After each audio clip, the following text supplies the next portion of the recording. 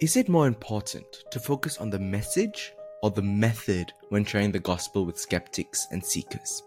And what is the best way to share the gospel? And is the reason for Christians being labeled crazy because of how people share the word of God? You see, sharing the gospel is deeply personal and it is a transformative experience.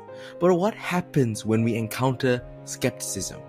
How can we bridge the gap between belief and doubt, engaging in meaningful conversations that can lead to genuine understanding? Before we begin, let's start with the quote of the week. And this quote comes from Mark Dever. And he says, "We mustn't be content to just sit around pointing out the errors in others. We actually need to be sharing the gospel and praying for people to be converted."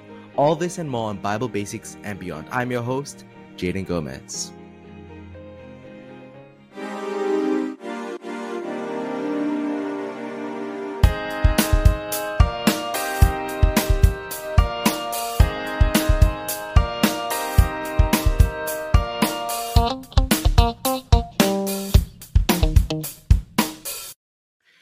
This is a very interesting topic.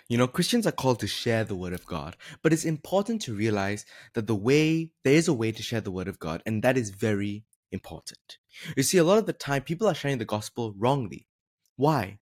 Because they create fear by shouting, "Jesus is coming, repent all or burn in hell," or something to that effect. Now, why is this wrong? Because it's fear mongering. I've seen this so many times. And what it does, it portrays God as a God who wants to destroy the world and has no heart for human beings.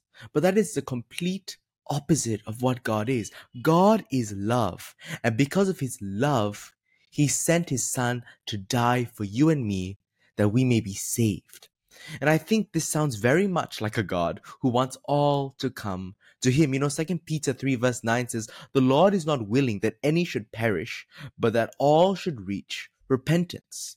If God was this scary being that we should be terrified of, he wouldn't send his son to die for us, for me, for you, and he wouldn't have written what is written in 2 Peter 3 verse 9. So number one, we shouldn't fearmonger. But what should we do? We should reveal grace, kindness, and love of the one who has saved us all. And that is what brings people to God and Christ. Scaring people into this false teaching does not bring people to God and Christ. Now, for the people who are sharing the gospel, and theologically it's right and it's biblical, there are some who don't even know that they're not following what they're saying. Or they may know it, but still they share the gospel and they don't follow what they say. It's a bit hypocritical, if you don't mind me saying. The best way to share the gospel is not just by sharing, but by living in the grace and abundance of God. If you are not living as you have shared, why should anyone believe in you and the God you're following and follow Christianity? When Stanley Jones, a missionary, met with Mahatma Gandhi, he asked him, "Mr. Gandhi, though you quote the words of Christ often, why is it that you appear to so adamantly reject becoming his follower?" Gandhi replied, and I find this so amusing, "Oh, I don't reject Christ. I love Christ. It's just that so many of you Christians are so unlike Christ." So if you are sharing, live your sharing to the best of your ability.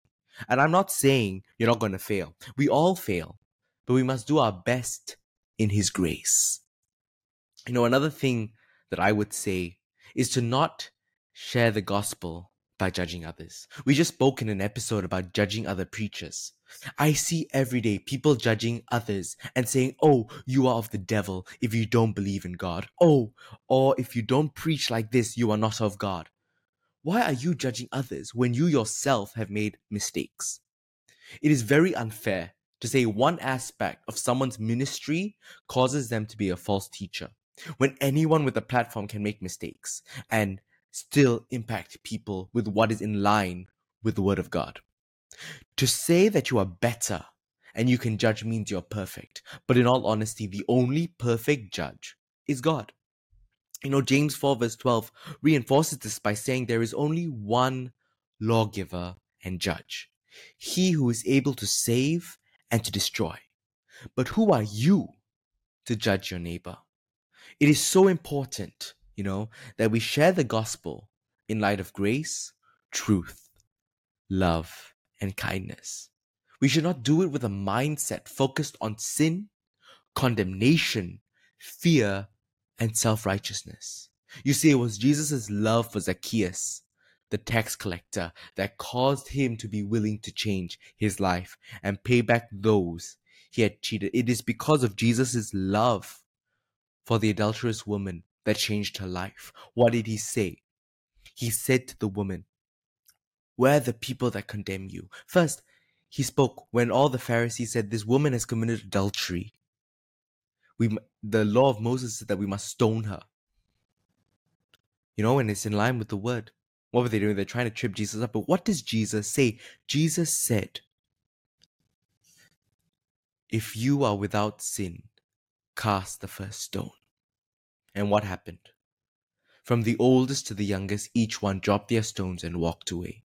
The woman was crying. She was crying and looking to the ground. And then Jesus came to her. What did she say? What did he say? He said, "Woman, where are those that accuse you?" And they were all gone. And Jesus said, "I don't condemn you. Go and sin no more." Do you realize that the love and mercy of God comes first before the sin no more? He didn't say, "Sin no more, and I will condemn you not." Jesus' first and only thing, was love, kindness, mercy, and compassion. So when people say we must say in fear, we must speak in fear, we must speak in condemnation, we must speak in self-righteousness and fear, I don't believe that is biblical. Because if you look at the life of Jesus, yes, he spoke up for what was wrong, but what did he lead? What was the forefront? It was love. And that is how we should share the gospel. Like I said, we must share it in light of grace, truth, love, and kindness. It's that same love. That is how we must treat others. Jesus loved.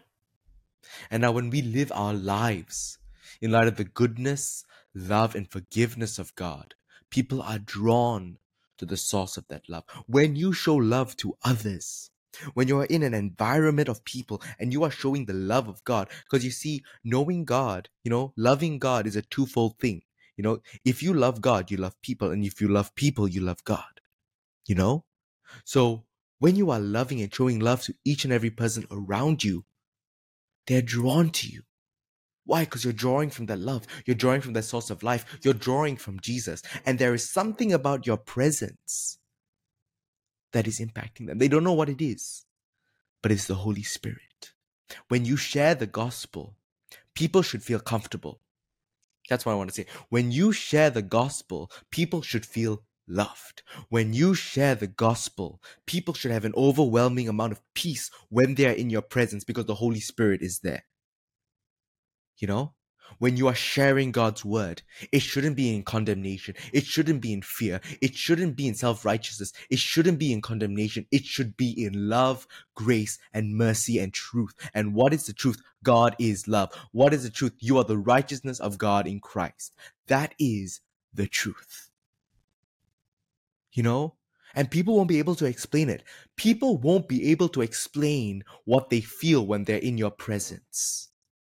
But as you continue to share the word of God, as you move on and move on and move on, they realize that it is the grace, it is the Spirit of God in your midst that is giving them peace, love, and grace.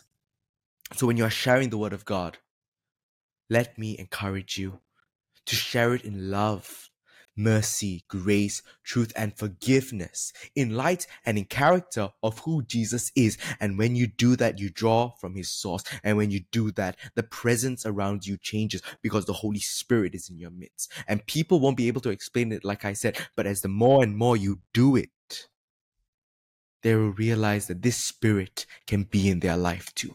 They will realize that this Spirit is wanting them. And all they've got to do is say, "Yes, I believe, I believe, I believe. You know, your presence makes such an impact to the people around you. So don't make it a bad thing. When people are in your presence, may they want to be with you more and more and more, because you are showing the love, mercy, forgiveness, goodness, and love of God. I'm Jaden Gomez, and you've been listening to Bible Basics and Beyond. Have an amazing week, and remember that God loves you. Stay safe.